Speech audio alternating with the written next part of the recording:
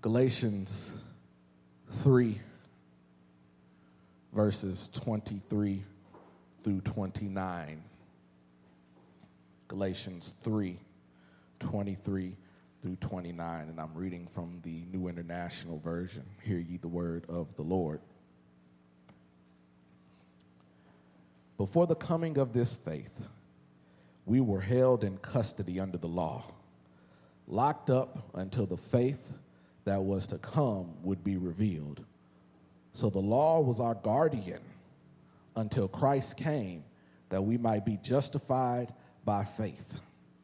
Now that this faith has come, we are no longer under a guardian. So in Christ Jesus, you are all children of God through faith. For all of you who were baptized into Christ have clothed yourselves with Christ. There is neither Jew nor Gentile, neither slave nor free, nor is there male and female, for you are all one in Christ Jesus. If you belong to Christ, then you are Abraham's seed and heirs according to the promise. God's word for God's people, and God's people said amen. I want to talk a little bit about being in the family. Being in the family. Family is an important part of human development. Family is where we get our natures from. Those things that we act about that we just don't understand why we do it, but everybody in the family seems to do it as well, our nature. Family is also where we get our nurture from. The things where we are taught how to do certain things, where people pass on family recipes and certain family skills on to each other because they're around each other. So both from a psychological standpoint, you get your nature and your nurture from family. Long before we ever step foot in a school, we learn from family first. Long before we are introduced to friends, it is our family who sees us first. We have our family around us at all times, and we even have certain cliches that we'll use to signify the importance of family. Me and my two and not you. Us four and no more. Blood is thicker than water. We learn to appreciate family. We learn to appreciate family so much that we put a value on family to our friends. When we have a close friend, they are like a brother to us. They are like a sister to us. They are like the father we never had. They are like another mother. That's my play cousin. We put family on not only on blood, but just closeness in general. If we value the relationship, we consider each other family. We do it in the church. Refer to people as brothers and sisters in Christ. Why? Because family signifies closeness. And family is what we desire. Whether it be officially by people we are related to, grew up in our house, all of that good stuff, or whether it be somebody that we've developed a relationship with over time. Family is what we desire, those intimate relationships. And that is what Paul is talking about to the church in Galatia. When he talks about family, he is letting them know they are in the family. Let the church say family. They are in the family, and there is no extra work needed. They are in the family of Christ Jesus, and there is nothing extra they need to do in order to gain that status. No extra work, no extra ritual that they need to participate in, no extra law that they need to follow. They are in the family, and they don't need to prove that they are in the family either. They don't need to go on Maury to get the DNA test to see if someone is not the father. And even before the DNA test, we all had that person in our family, Big Mama or somebody, that we could bring the baby by, and they could look at that baby and say, okay, that's your uncle's nose. It's somewhere in the family. Family is so close and so important to us that even if your mama and daddy don't have a particular trait, they say that if somebody along your bloodline had that trait, it's liable to show up in you. Family is important, and we don't need to have anybody take a good look to know that you're in. You're in. You're in the family of Christ Jesus. And that is what he is trying to tell these people, the church of Galatia, to let them know. There's no extra circumcision. There's no extra Sabbath keeping. There's no extra laws you need to keep. You are in the family. You are in the family, and you are loved. So they say before the coming of this faith, in the text it says before the coming of this faith, that is a revealing. And some texts say, the translations say that before the faith was revealed, and this faith that they are talking about is Jesus Christ. The apocalypse, the unveiling, the introduction, the letting them know that they're in the family of Jesus Christ. This faith is not a human attribute that they're talking about when they talk about the substance of things hoped for and the evidence of things unseen. That's one type of faith. But when they refer to faith right here in the text, they are talking about Jesus. And it's funny that the root word for faith in the Greek is trust. So do you trust Jesus?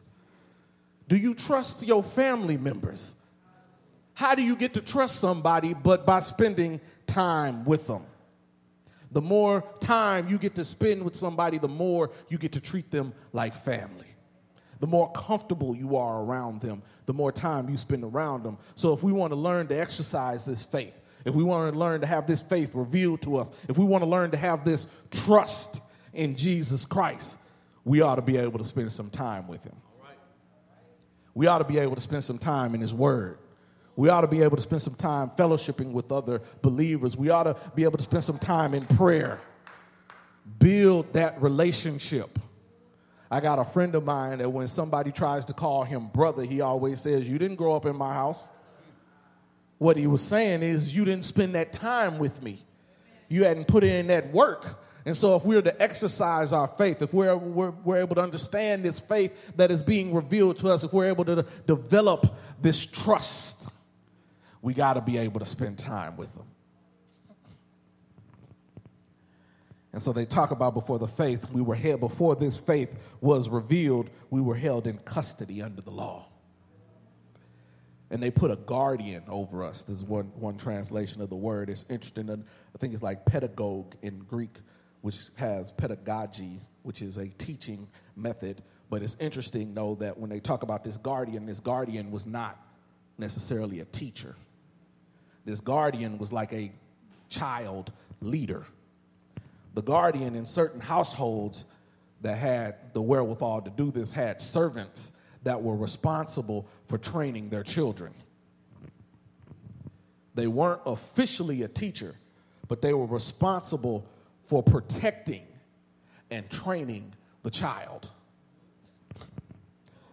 I used to walk home from school when I was from about kindergarten to fourth grade in Freeport, Illinois. I went to Taylor Park Elementary, and Taylor Park Elementary was across the street from my grandmother's house. Across the street, so I'd cross Stevenson Street and walk down Hancock Street till I got to the end of the block, right before Jackson Street, so give or take probably about 300 yards, if that. I would walk to Grandma's house after school. One day I was walking home from school, and I was met by a dog that I was not familiar with. This wasn't any of the neighbors' dogs that I knew. This wasn't nobody's dog that I knew, and it didn't know me. So little old Johnny in elementary school ran all the way down Hancock Street to Grandma's house till I got away from the dog. Well, grandmother decided we got to do something about this. Can't have no dog chasing my grandbaby home from school. So she talked to one of the young men that was probably about 6 or 7 years older than me at the time, by the name of Gary. And much bigger, much taller, much stronger, and he walked to school with a big stick.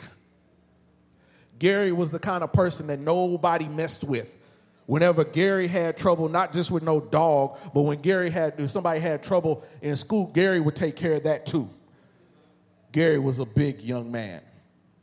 And she talked to Gary, and Gary started walking me home from school. His street, his mama's house was also on Hancock Street, but his house was a couple houses before mine. So he'd walk to make sure that no dog got past me, and then I'd walk on past. But that was for a little bit of time. Gary was the child leader. Gary was sort of like the guardian, protecting and training. And eventually when I got big enough, because I was about 4 years old in kindergarten and 5 in first grade and whatnot. But once I got big enough to walk back and forth on my own and take care of the dog myself if I needed to, the guardian was no longer there. And so that is what he's talking about when Paul talks about the law. There's a time where we need to be under the guardian. There's a time where we need to be protected and trained until we develop a discipline and the skill set and the strength to be able to go on by ourselves. We're not to be under the guardian forever. We are to grow.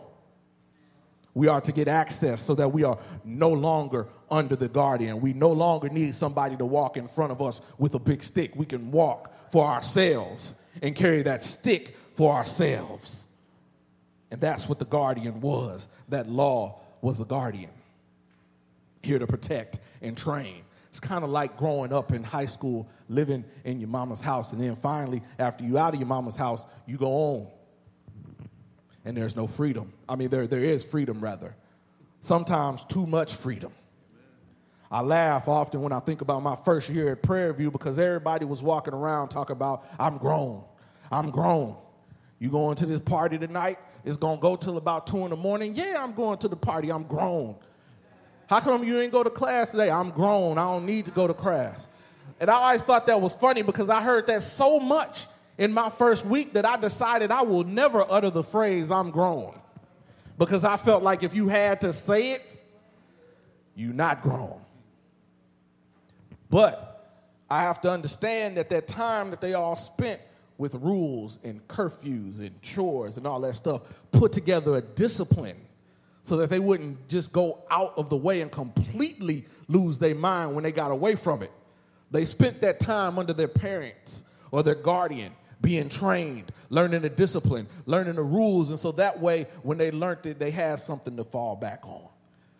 They had something to ground them.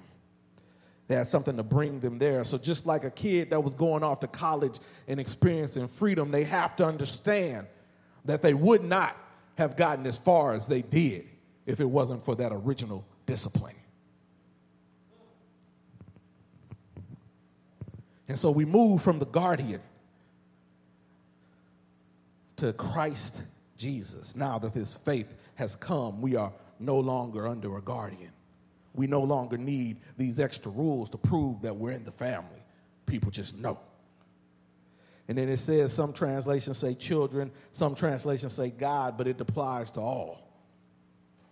All means all. Not some, not half, not 3/4, not 5/8, none of that. All means all. There is no qualifier on it.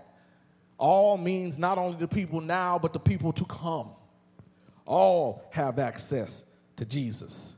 Nothing further is needed.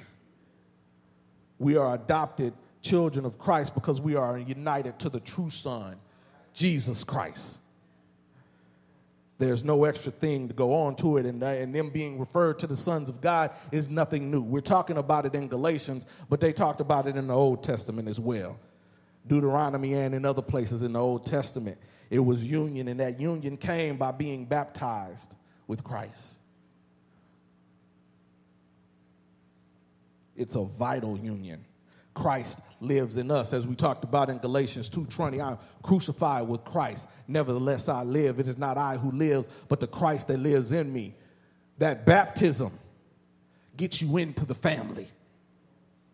That baptism marks you and lets you know that you are God's child. Lets everybody know that you are God's child as well. Because Christ died for us. And then it talks about being clothed in Christ. Christ, you have clothed yourself with Christ. See, during those times when people got baptized, they had another outfit to put on. It was a new white garment. And this new white garment signified that the new life that they were entering in with Christ. The clothes identified who they were.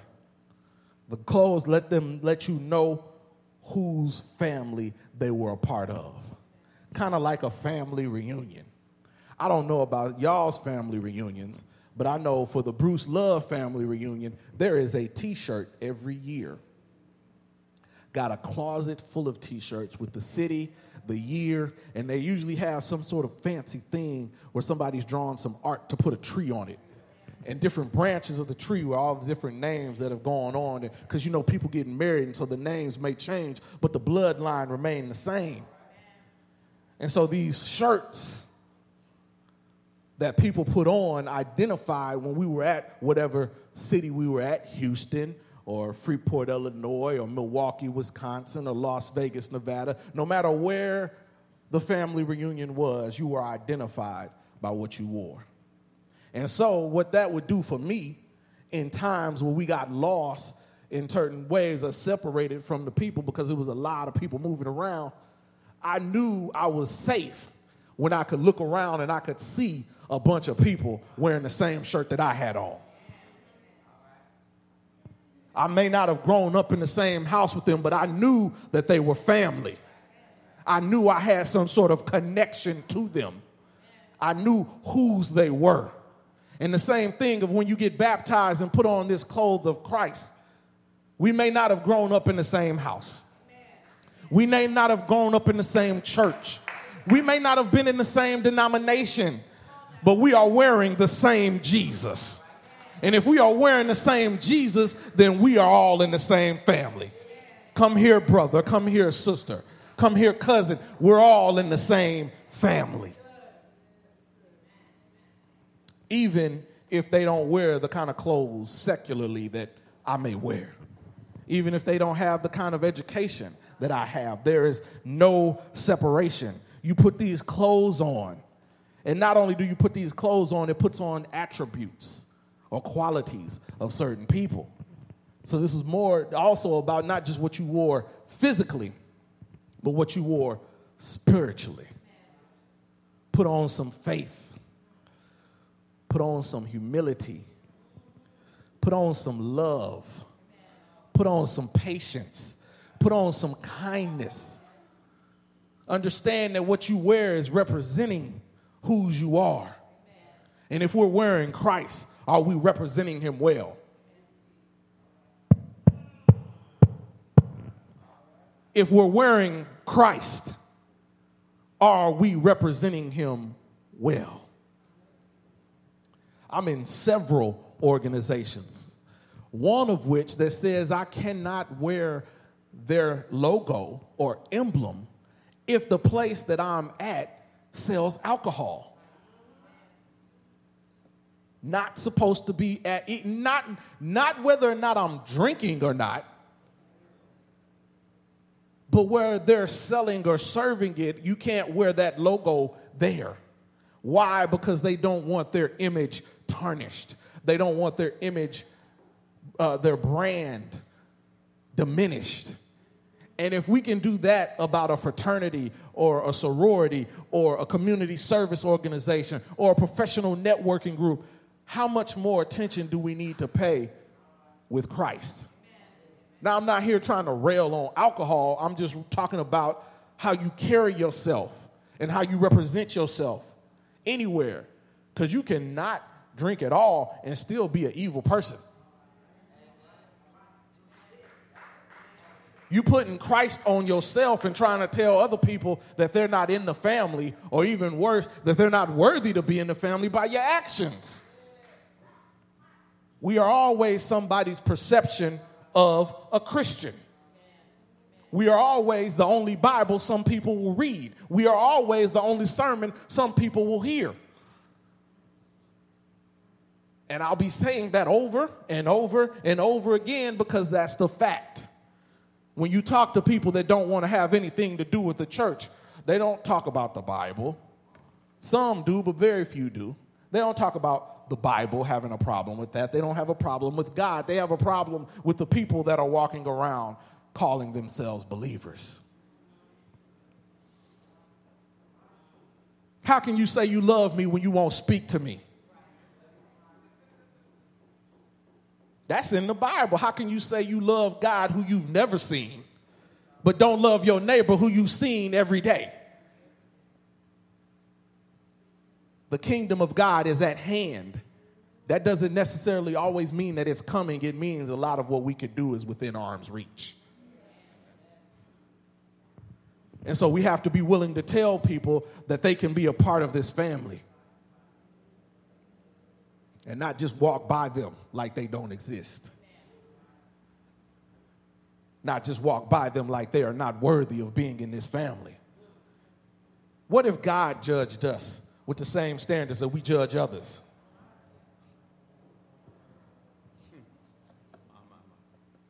In the family. And so we get in this family, and that's all we need is Jesus to get in the family. That's all we need. And then it says that there is neither Jew nor Greek, neither slave nor free, nor male nor female. This putting on these clothes assures that we all have a promise and we're shared in something that was once given to Abraham. See, the old way under the law, while it was a protector, while it was a guardian, there were those who were of the law that used the law to separate people, have certain statuses, put other hurdles in front of people so that they could separate themselves and insulate themselves from others.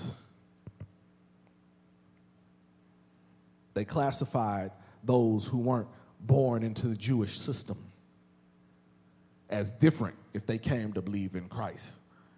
We wanted y'all to be Jewish first before you got there. And then even amongst them, there was separation and classes of people. But Jesus came to take that down. Neither Jew nor Greek. No more religious separation in that. How we think that people aren't saved enough for our standards. Like we have our own personal heaven or hell to put them in. I don't know about you, but I don't have a gate for other people to walk through. Jesus is responsible for determining who's going to get into heaven or hell, not anybody else.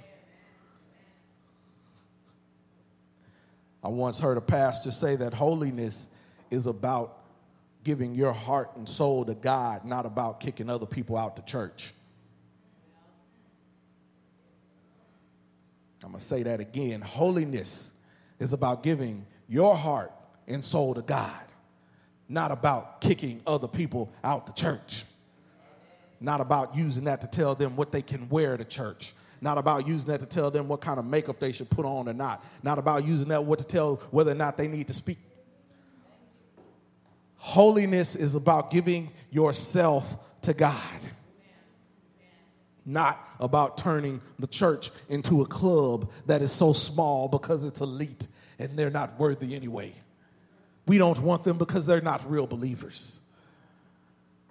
All have sinned and fallen short of the glory of God. All have sinned.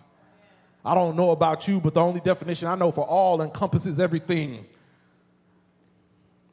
So no Jew nor Greek. So there's no more religious separation. No slave nor free. No more social class separation. It doesn't matter how much money you make or don't make. It doesn't matter where you went to school, how much education you have or don't have. It doesn't matter what zip code you stay in, what subdivision you stay in. It doesn't matter what kind of job you got. If you got you a little position, it doesn't matter. Nor slave, nor free. Your social class doesn't matter. Social status does not matter in Jesus. We all are new creatures in Christ. And even if it did matter, let's just say for a moment the social status did matter. No matter how much money you think you have, There's always somebody that's making more. No matter how much money you think you're making, there's probably somebody around that has that much money sitting in between the cushions of their couch.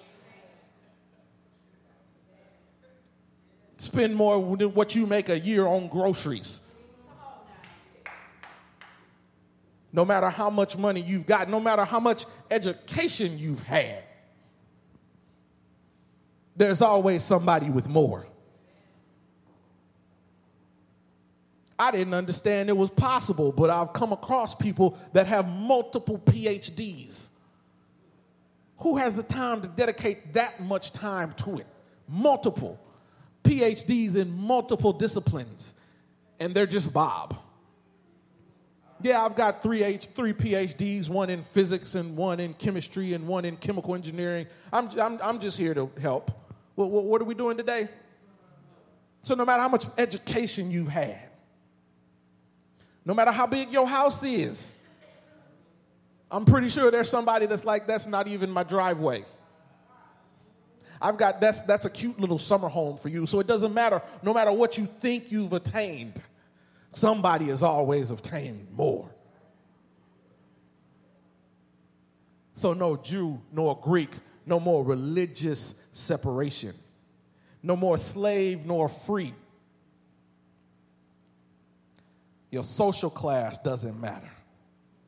Nor male nor female. We are not concerned about gender differences. People out here intentionally trying to put man against woman. People intentionally trying to keep people out of certain areas just based on their gender. I never understood how anybody could have a problem with a female preacher. I don't get it. I just don't. It's women all in the Bible. If you look at the gospel, Jesus was born of a virgin, crucified, died, and buried, rose again on the third day. It's a woman for each one of those things. It's a woman there.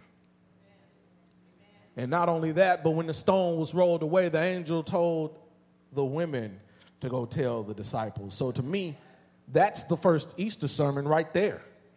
That's the first person saying he got up with all power in his hand. That's the first time you heard that. If anything, you could probably spend that time arguing that men shouldn't preach. Wasn't a man there for the story? And we always, well, not we, but people in general go to that same tired, I permit no woman to sit over a man, but you need to do some more studying about that. That was a specific instance in a specific time, and that actually had nothing to do with the preaching. It had to do with people in the church at that time making noise. And so the women to seek to keep silent was necessarily, and maybe it was a Episcopalian church or something like that where they don't talk back to the pastor, but the noise was keeping up. So that's the keep silent part. It's not to get them out the pulpit, keep silent. It's not to disturb the service, keep silent. So the male or female does not matter. Another soft spot that's kind of been bothering me, especially since today is Father's Day. The number of posts I see on social media of people hyping up their mom on Father's Day. Mother's Day is Mother's Day. Father's Day is Father's Day. I was raised in a single-parent home. I'll never say Happy Father's Day to my mother. She'd probably slap the taste out my mouth if I did. My mother was a mother.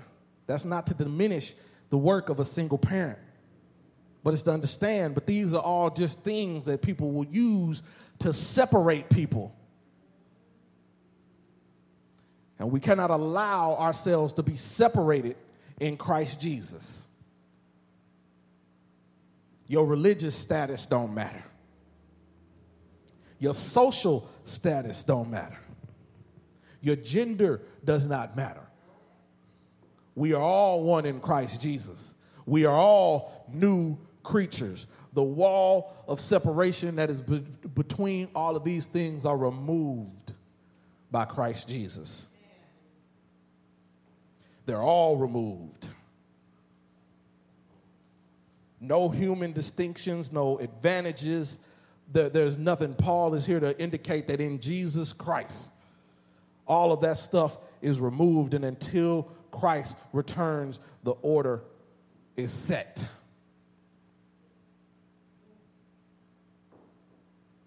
And then we have, because they're new in Jesus Christ, they have the heirs of the promise. The heirs of the promise are those who have faith in Jesus. Not just those who kept the law, but those who have faith in Jesus. And they get to be a part of Abraham's family. Abraham was named Abram, but God changed his name to Abraham. Told him to get out of his country, from around his father's house, and he would send him to the promised land. That was a promise, and make him a great nation. In Genesis 12, if you want to go check it out when you get at home, Genesis 12, 1 through 3, he told him to get out from his father's country.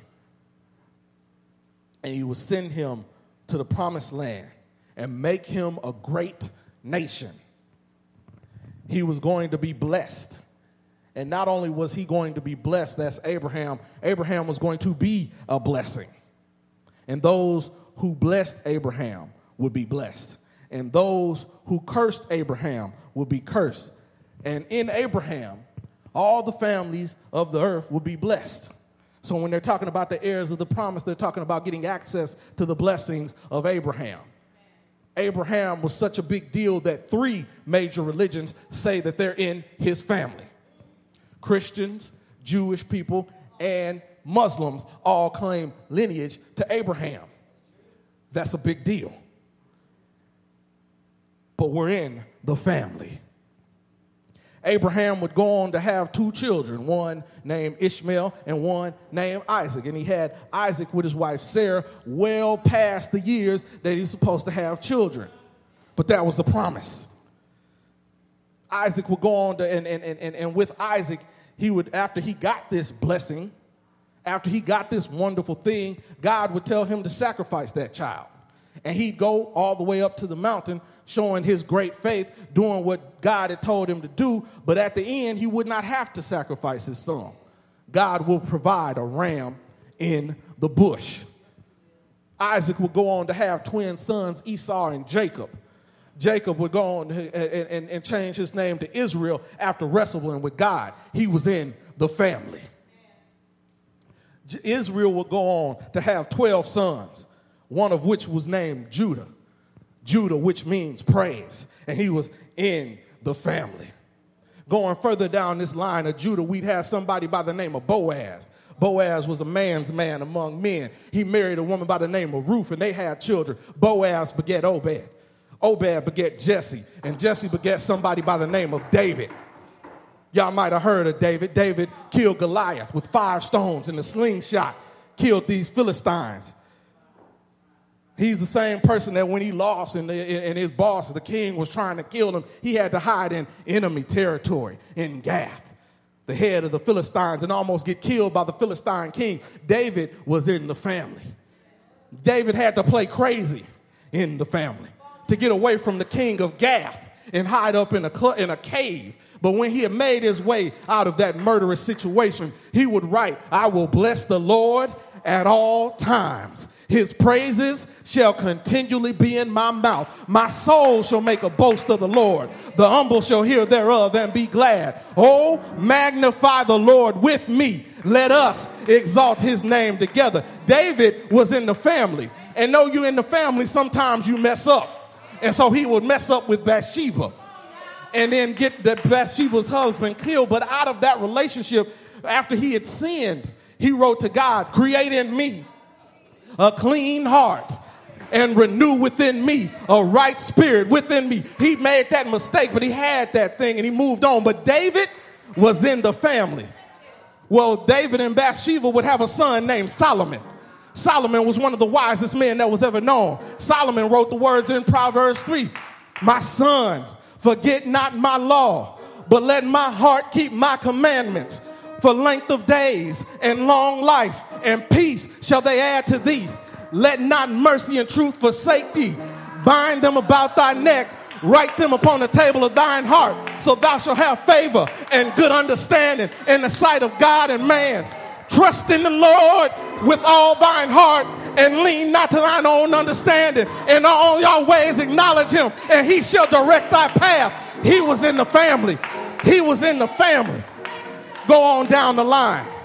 David would have a child, and they would have children. They would have Solomon, and Solomon would have children. And we go down the line until we got to a town called Bethlehem. A man by the name of Joseph, with his wife in labor, about to have a baby. They had no room in the inn, so they went to a manger. And in that manger was a boy born, a bouncing baby boy by the name of Jesus. That baby boy was in the family. That family he was in, he would grow up to open up blinded eyes, heal the sick, raise the dead, set the captives free, declare the acceptable year of the Lord, because he was in the family. And then because he was in the family, he would have to go to Calvary. And being in the family, they put a crown of thorns on him, nail him to the cross. But he was in the family, so when he died, he didn't stay dead. He got up with all power in his hand. And because he got up with all power in his hand, we have access to the family. You're in the family. You're in the family. You're in the family. You're all in the family through Christ Jesus. The doors of the church are open, and we invite you to come.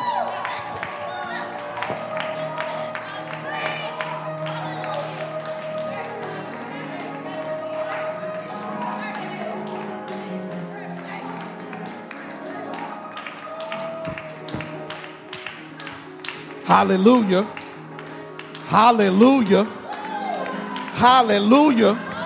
When I think of the goodness of Jesus and all he's done for me, my soul cries out, hallelujah. Thank God for saving me. I don't deserve to be in the family, but he still let me in the family. I don't deserve his loving kindness, but he still let me in the family. I don't deserve to be forgiven of my sins, but he still let me in the family. Hallelujah. Hallelujah. Hallelujah.